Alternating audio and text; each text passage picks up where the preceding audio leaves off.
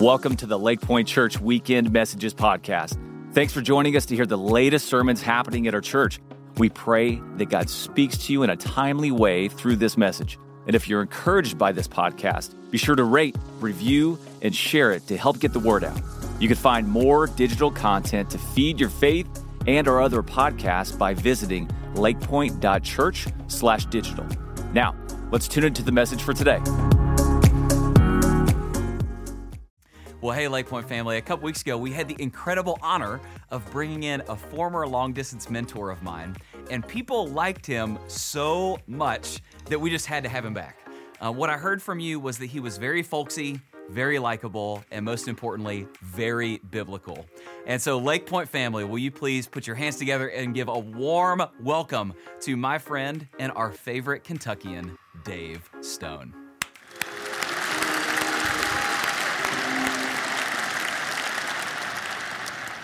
Well, thank you. It is great to be back at Lake Point, and I made so many new friends a few weeks ago when I was here, and I found Lake Point to be a real place of joy. Now, I am from Kentucky, but I grew up in Cincinnati, Ohio, and of course, Josh grew up right next to Cincinnati, Ohio, so I'm just telling you, the Super Bowl was tough on both of us, and he and I are both in grief recovery counseling. So be gentle with us, okay? Everybody has been so nice to me here except for one guy. There's one guy. He's not in your row, don't worry. He was giving me a hard time last time I was here because I was from Kentucky, and he looked down. Oh, I see you're wearing shoes. Oh, never heard that one. And then he started making fun of our zoo that we have. And, you know, you can make fun of a lot, but really our zoo is pretty cool in Kentucky. And I said, no, he said, oh, no, don't get upset. He said, I'm just saying that your zoo there in Kentucky is very different than the zoo that we have here in Dallas. I said, well, how is it different? He said, well, for instance, he said, on each cage here in Dallas, we have the name of the animal in English, and then next to it we have the name of the animal in Latin. I went, whoa, wow. I said, well, what do we have in Kentucky? He said, on each cage you have the name of the animal in English, and then next to it you have a recipe. Yeah, so there's that, you know. Well, I like the fact that you guys have a lot of fun around here. I am of the mindset, Jesus said in John 10:10, he said, I've come that you may have life and have it more abundantly, or have it to the fullest. And I am of the mindset that Christians should be having more fun than anyone else because our past is forgiven, our future is settled, and so we should be enjoying the present. And that joy should be evident. Now, last week, Josh began a brand new series. Pastor Josh did a great job of talking about 1 Corinthians as we open this up. If you have your Bible and you want to turn to 1 Corinthians, feel free to go there, and I will meet you there in just a minute. But we're calling this series, Following Jesus in a Jacked Up Church. Because when Paul was on his second missionary journey, he spent a year and a half in Corinth, and that place was jacked up.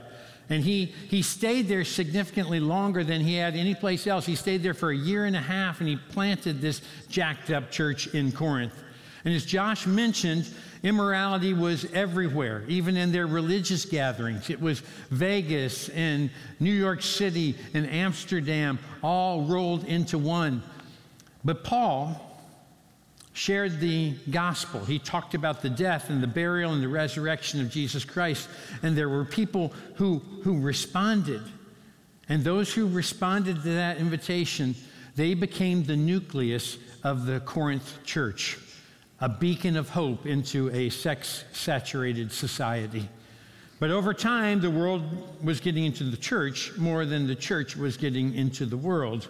And after Paul has been gone for 3 years, he starts getting disturbing reports about this church that he planted. So Paul is trying to give some guidance to the Corinthian Christians so that they can be distinctive, so that as believers, they can stand out rather than blending in. So we pick it up in 1 Corinthians chapter 1, verse 18. For the message of the cross is foolishness to those who are perishing, but to us who are being saved, it is the power of God. Now, why would Paul say that the cross is foolishness? That doesn't seem to make sense. Well, the word foolish or foolishness, either one, will occur 6 times in the next 9 verses. And every single time that it's said, Paul is saying it with sarcasm. He is building a case for us to understand. The word foolish comes from the root word that means moron. That's where we get it. Now, I heard moron a whole lot when I was in middle school. I don't know about you. I remember when I was in 7th grade, I came home, I had my report card, showed it to my dad. I had 4 F's and 1 C. He said, "How do you explain that, boy?" I said, "Well, I guess I spent too much time on that one class." So I was not the sharpest spoon in the drawer. I mean knife in the drawer. Sorry, I'm proving my point. But have you ever noticed that sometimes people look foolish, but yet there really is wisdom behind it? Think about in a sporting event where you're watching the first half and you question the game plan of the coach, but eventually toward the end of the game, what appeared foolish was actually wise. There was a rhyme and reason to it all along. And that's what we're going to discover in this very next section here in 1 Corinthians. And so we've entitled this sermon, "The Foolish, Wise, Weak, and Strong Cross." Now, while that phrase may seem contradictory, every single one of those words is true. So think about it like an expert jeweler looking at a diamond and how they look at it from a variety of different angles and different perspectives. And that's what we want to do. We want to look at the cross that way today. We want to just look at it from a lot of different viewpoints. And the Corinthians are going to have to go through 3 transitions that seem very counterintuitive to them when it comes to the cross. Here's the first one. Foolishness can become wisdom. Foolishness can become wisdom. Look at verse 27. But God chose the foolish things of the world to shame the wise. So Paul wrote nearly half the books in the New Testament, and yet here in 1 Corinthians is the only place where he goes in depth on the topic of wisdom. And we think that we've made such technological advancements as a global society and as a nation, and we take pride in our wisdom. But the next few verses in our text, they seem to parallel with our own world today. I'll put this on the big screen here. Look at this passage in verses 19 and 20. For it is written, I will destroy the wisdom of the wise, the intelligence of the intelligent I will frustrate. Where is the wise person? Where is the teacher of the law? Where is the philosopher of this age? Has not God made foolish the wisdom of the world?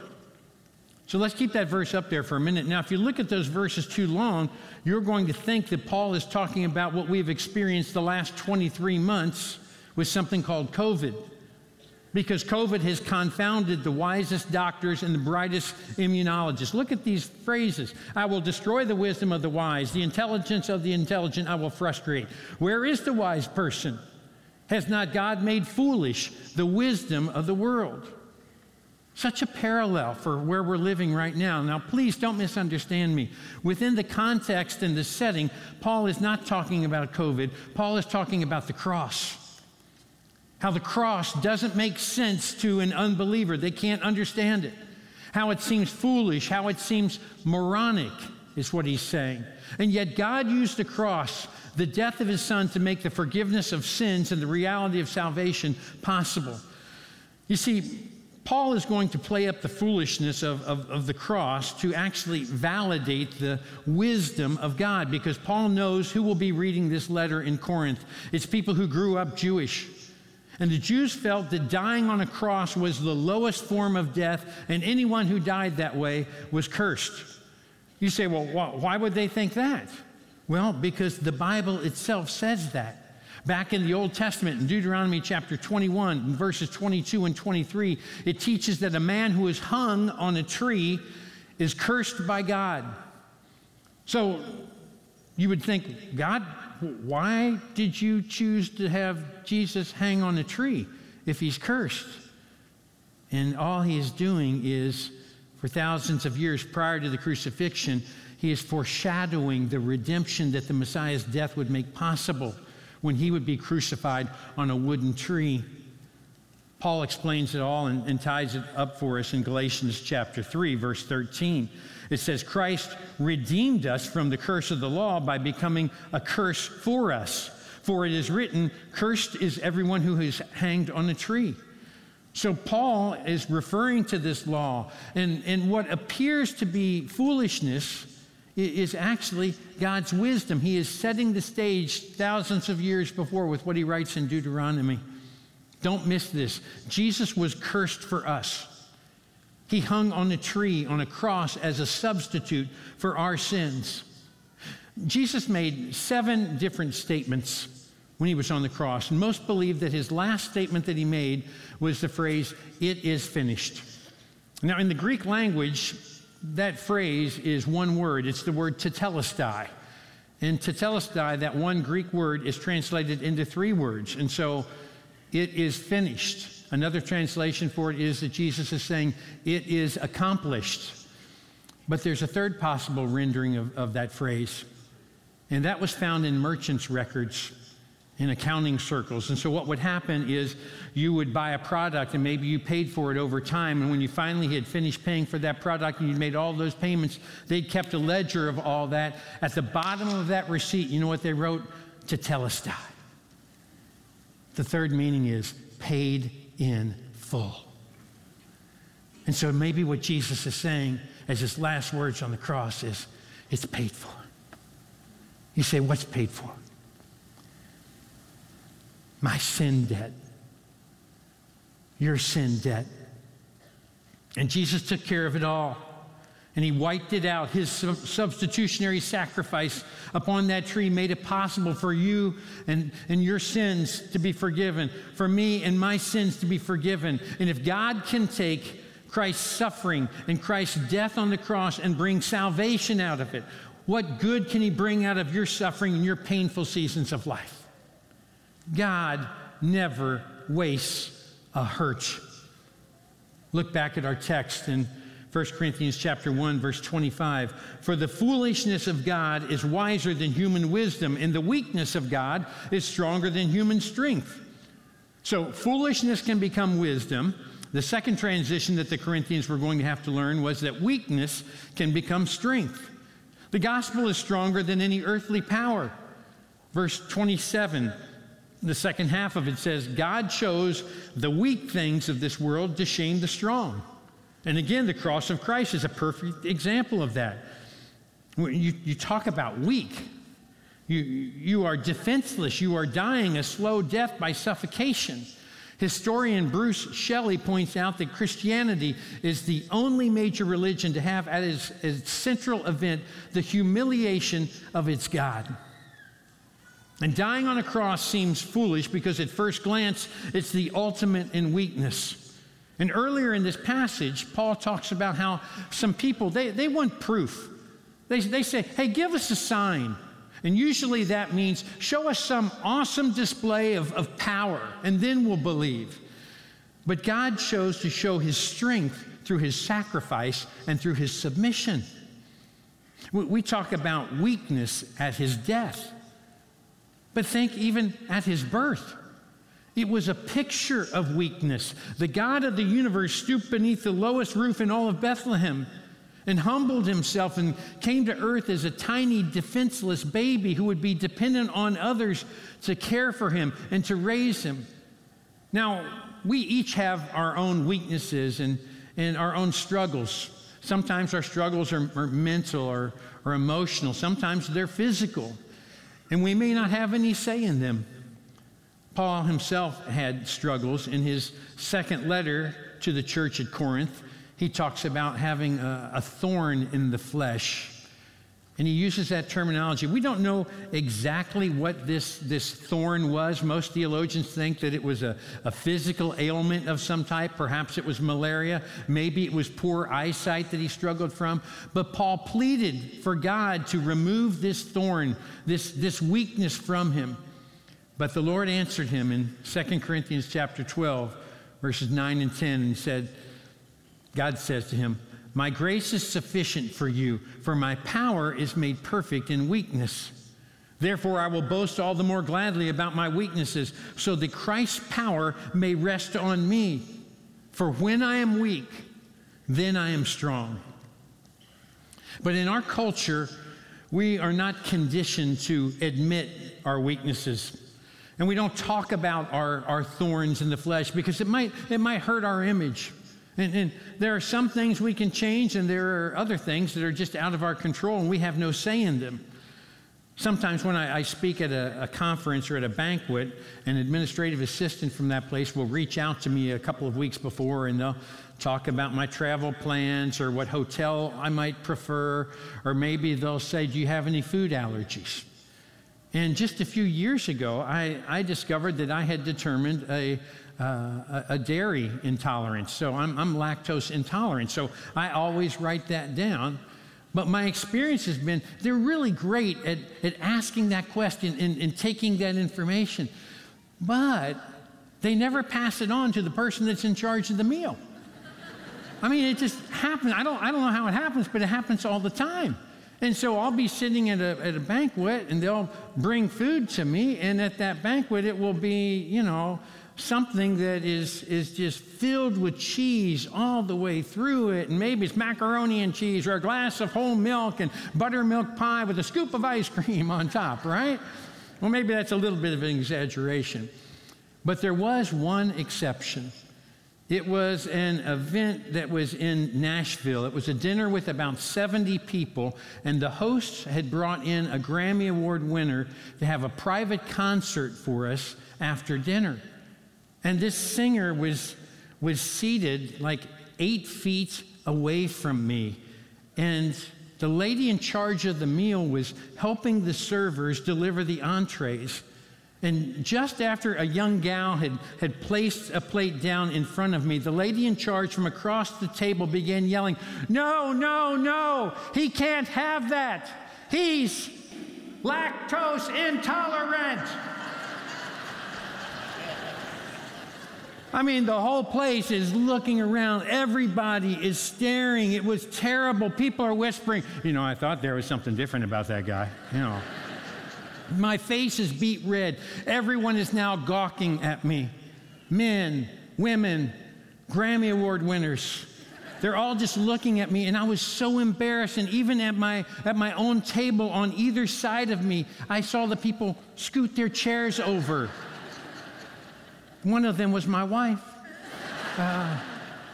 So we all have our struggles, all right? We all have our weaknesses. We have our thorn in the flesh that we prefer to keep quiet and private. And sometimes we can't change them. But our struggles go much deeper than our stomach. Our struggles can be found in our heart. And they are born out of our sinful nature and our poor choices when we seek to exalt self over our Savior. And we worry and we say to ourselves, well, what if another Christian, learned about my struggle with greed or gossip or anger or alcohol or pornography or pride? And we just try to keep it to ourselves. But pretending and being fake doesn't attract people to Christ. It certainly doesn't attract people to Lake Point. We do the body of Christ a disservice when we try to appear as if we have no struggles. And too many people in the church were wearing masks long before the pandemic ever came around. I spoke to someone a couple days ago who has been coming to Lake Point for a while, and I asked her, I said, so why did you come back? Why have you continued to return? And she said, it's because I feel like the people are genuine. You see, when you are genuine, when you are real, when you are approachable, that attracts people to the gospel. Pastor and author Carl Kuhl talks about how Jesus' original intent for the church is that she would be a hospital for the broken, a haven for the hurting. And in his new book, Blood-Stained Pews, he tells the story of back in World War II when the carnage of war broke out on D-Day. And 2 medics brought wounded soldiers into an empty nearby church there in Angleville, France. They had laid them on the church pews because there was no other place in town that they could take them. And so they just laid the people out to treat them and to treat their wounds on the church pews. And when the war was over and the citizens in town came back to worship in their church again, they saw the blood-stained pews. And they had a decision to make. And they decided to preserve the stains rather than to remove them. And this is their explanation. It was to remind all who would come afterwards that this is the place where the hurting can come. This is the place where the wounded can heal. This is the place where the suffering are welcome. And that's what we want here at Lake Point. That should be a description of every church. It should be a safe place for those who are struggling and striving to allow the Lord to transform our weaknesses into strengths. So admit your weaknesses. Let God use it to His glory. It's part of your story. But if we're not careful, we can become more consumed with protecting our image rather than building His kingdom. If you want to act like you're perfect, you can go ahead and act like you're perfect. But I'm just telling you, nobody's believing it. Nobody's buying it. So instead, help your own spiritual and emotional health by seeking authentic community and confessing your struggles, because we don't heal in isolation. We heal in community through honesty and accountability. God won't heal what you don't reveal. And when you share your struggles with a trusted Christian brother or sister, you are inviting cleansing and you are showing your dependence on God. I love the way that Lecrae says it. He says, I'm not a Christian because I'm strong and have it all together. I'm a Christian because I'm weak and I need a Savior. Well, look at 1 Corinthians chapter 2, verses 1 and 3. It says, "For when I came to you, I did not come with eloquence or human wisdom as I proclaimed to you the testimony about God. For I resolved to know nothing while I was with you except Jesus Christ and Him crucified. I came to you in weakness with great fear and trembling." And Paul is saying, without the Lord, I'm fearful. Without Christ, I am a basket case. And Paul might not have all of the answers to the unusual situations that surfaced in the church at Corinth in this decadent city, but he did know what was most important. And so that's what he preached. He preached Jesus Christ and Him crucified. And Paul confesses to the church that when he first came with fear and trembling, that forced him to be dependent on the Lord. Some of you're in some really difficult work settings, and your coworkers are adversarial to the gospel, and they ridicule your faith. And Satan wants you to enter the workplace with fear and trembling. But the Lord wants you to walk into that building or to join that Zoom call from your home, knowing that you are not alone. Because if you are a Christ follower, the Holy Spirit is inside of you. And that's a game changer. And that leads us to the final transition that Christians must realize. Walking in the flesh can become relying on the Spirit. And when you became a Christ follower, Acts chapter 2, verse 38, tells us that your sins are forgiven and that the gift of the Holy Spirit replaces where those sins are. And the Holy Spirit is the most misunderstood part of the Trinity. We have God the Father, God the Son, and God the Spirit. And God the Spirit is just as equal with the others. And God the Spirit is what it is that the Bible tells us has the same power that raised Jesus from the dead. He could live anywhere He wants to, and yet He has chosen to take up residency and to live in your heart. That should change the way we approach each and every day. His power can transform on how we handle temptation, how it is that we share our faith. You and the Holy Spirit are always a majority.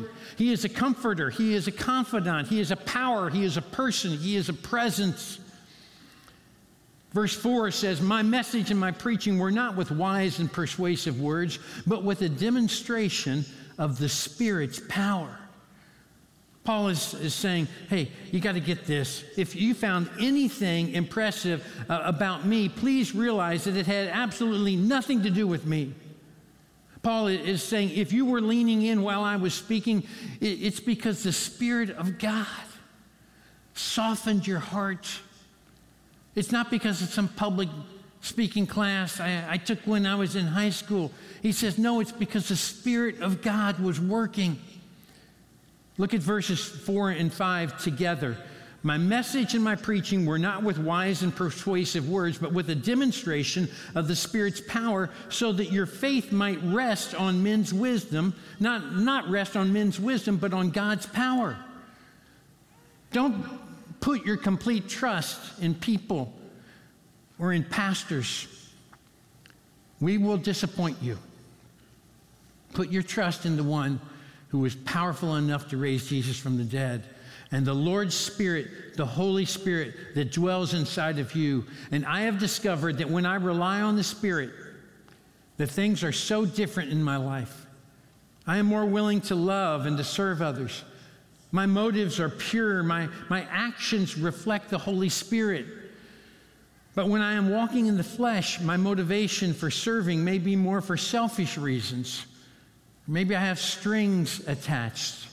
What I'm saying is I struggle with why I do what I do. Let me give you an example. A few months ago, my wife Beth and I, we were staying at a hotel in Houston. And that first night as we were leaving, I asked the gal at the front desk if we could get anything for her, bring her back anything. They didn't have a restaurant there, and we got in the habit of starting to do this, and the gal did not hesitate. She said, I'd like some chicken nuggets and a Frosty. I said, awesome. And then she went on and she said, and I like to dip my chicken nuggets in ranch dressing. I said, that's awesome, good.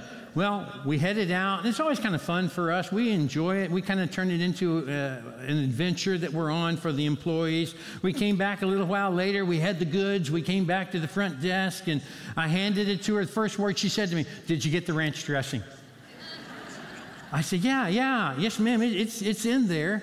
And she kind of grunted, thanks. And that was it. And Beth and I headed back to our room. We got talking about something else for a while. And then it popped in my mind. I said, hey, that gal out front, she wasn't real appreciative, was she? And it was like a switch was flipped. And Beth said, oh, no, not at all. She didn't act surprised when we offered. She acted like she expected someone to buy her food. And I said, she made no offer either before or after.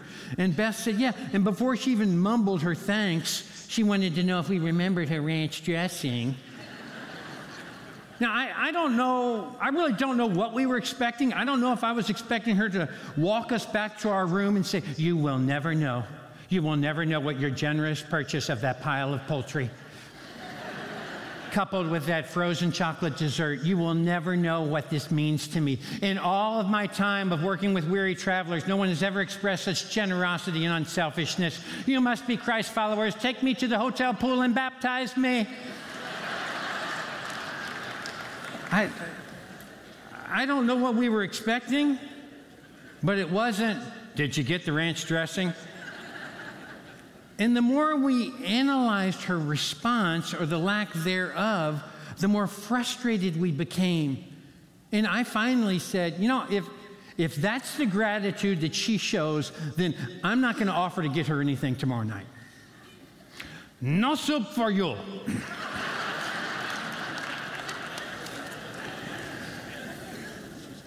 But then there was this pause, and there was this silence. And Beth said,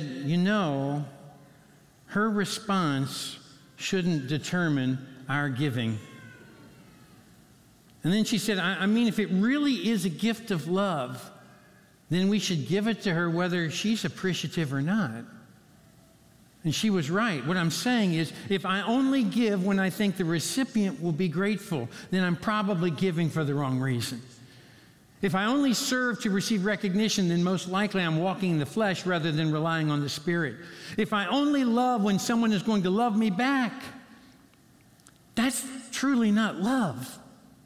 And we run into problems when we want to make our loving, giving, and serving contingent on how much appreciation or praise or notoriety we receive.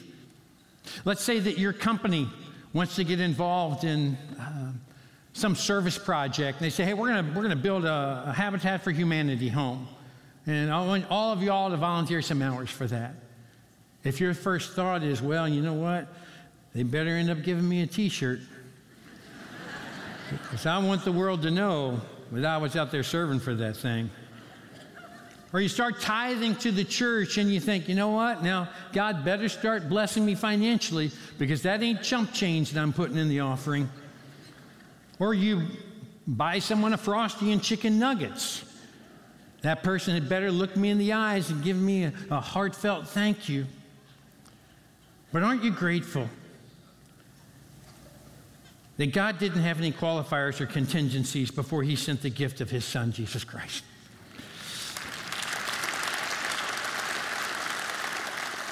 I am relieved that even before we surrendered our lives to Christ, God had already made the decision to love us, regardless of our response. You talk about pure motives. We love because he first loved us. But I wonder at times if from God's perspective, if we seem ungrateful for his generosity. Hey, God, nice of you to live a perfect life and to pay for our sins on the cross and all. And oh, yeah, and the eternal life thing, that's good too. But you know, I have been asking you for some time now for a good paying job with health insurance, and I'm still waiting. And at times, our apathetic and selfish response to God's ultimate gift must sound to our Heavenly Father like, did you get the ranch dressing? When the proper response should be falling on our knees in worship and gratitude for what he did at the cross, to say with the Apostle Paul, thanks be to God for his indescribable gift. It means that we start our day with the intention of letting the Spirit call the shots. And when he prompts us to do something, we are obedient, even when it takes us out of our comfort zone. And so we pray each day, God, intersect our path with someone that we can bring one step closer to Jesus. Lord, help me to listen to those promptings, to listen to those urgings. Now, I have never had God speak to me in an audible voice.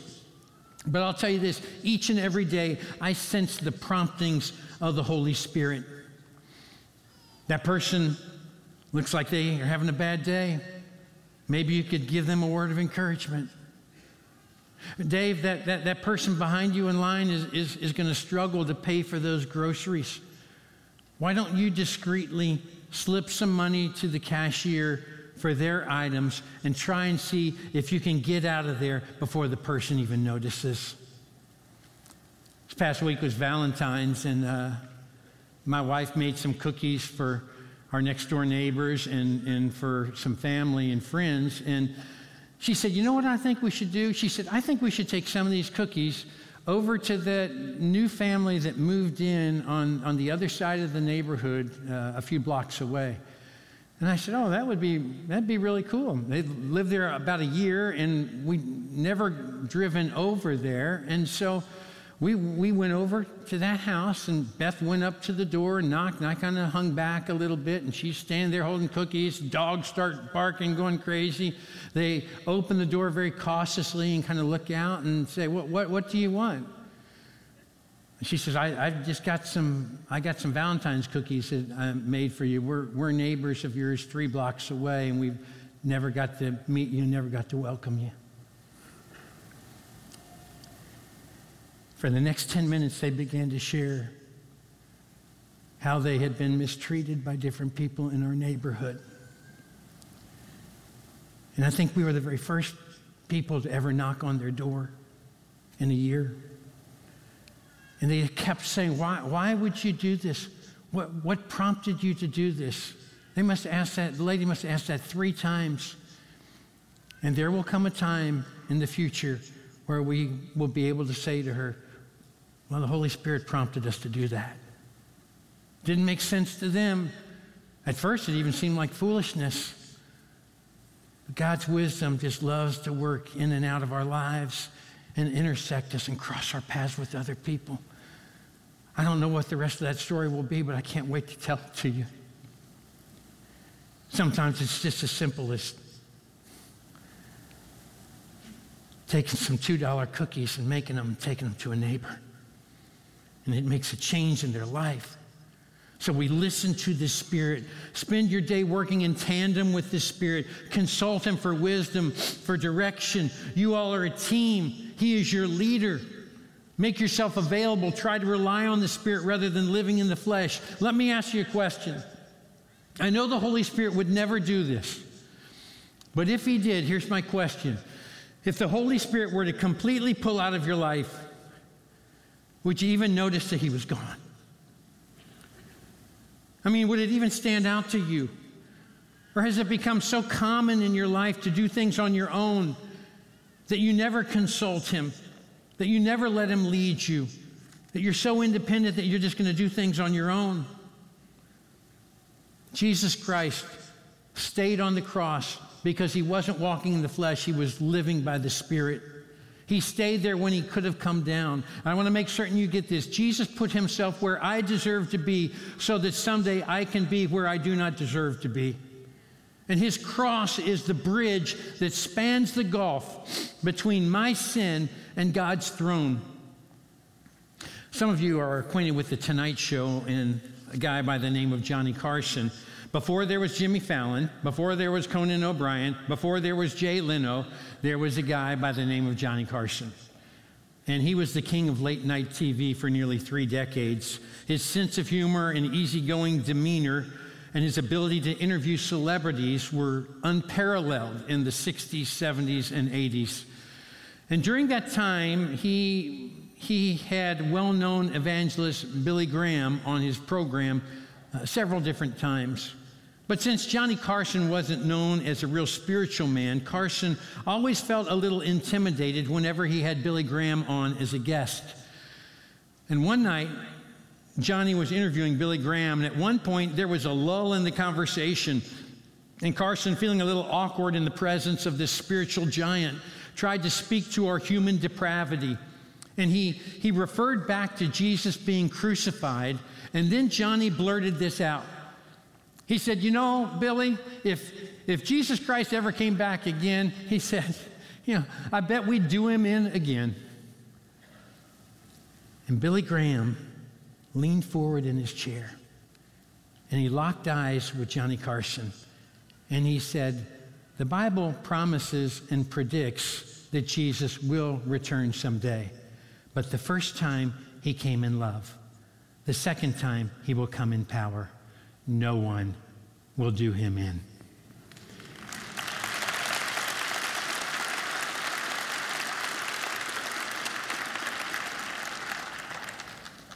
So what I'm saying is we better be ready. And the first step is to put your trust in the one who died on a cross and then walked out of His own grave. That's why we preach Christ and Him crucified, because He specializes in transformations, just like He did on that Friday from a Sunday. Just like from foolishness to wisdom, from weakness to strength, from walking in the flesh to relying on the Spirit. And the cross reminds us that transformation is possible. God's grace is greater than man's disgrace. Our God specializes in letting yesterday end last night. Because only God can turn a mess into a message. Only God can turn a test into a testimony. Only God can turn a trial into a triumph. But you have to let Him. You have to humble yourself and be willing to say, "Lord, I surrender. I give myself to You. Will You let Your Spirit lead me each and every day?" Let's pray together. Our Father in heaven, only You can take a cross, the Roman instrument of death, and transform it into the Christian's symbol of life. Lord, would You help us to be the type of church that is real, that is genuine, that doesn't wear masks? Would people see Jesus inside of us? And when they do, may they be drawn to Him. It's in His powerful name that we pray. Amen. Thanks for listening today. For more biblical teaching and worship, Join us for our Church Online live weekend services on Saturdays at 5 p.m. and Sundays at 9:30 and 11 a.m. Central Standard Time. For more information about all the digital ministries of Lake Point, visit lakepoint.church/digital.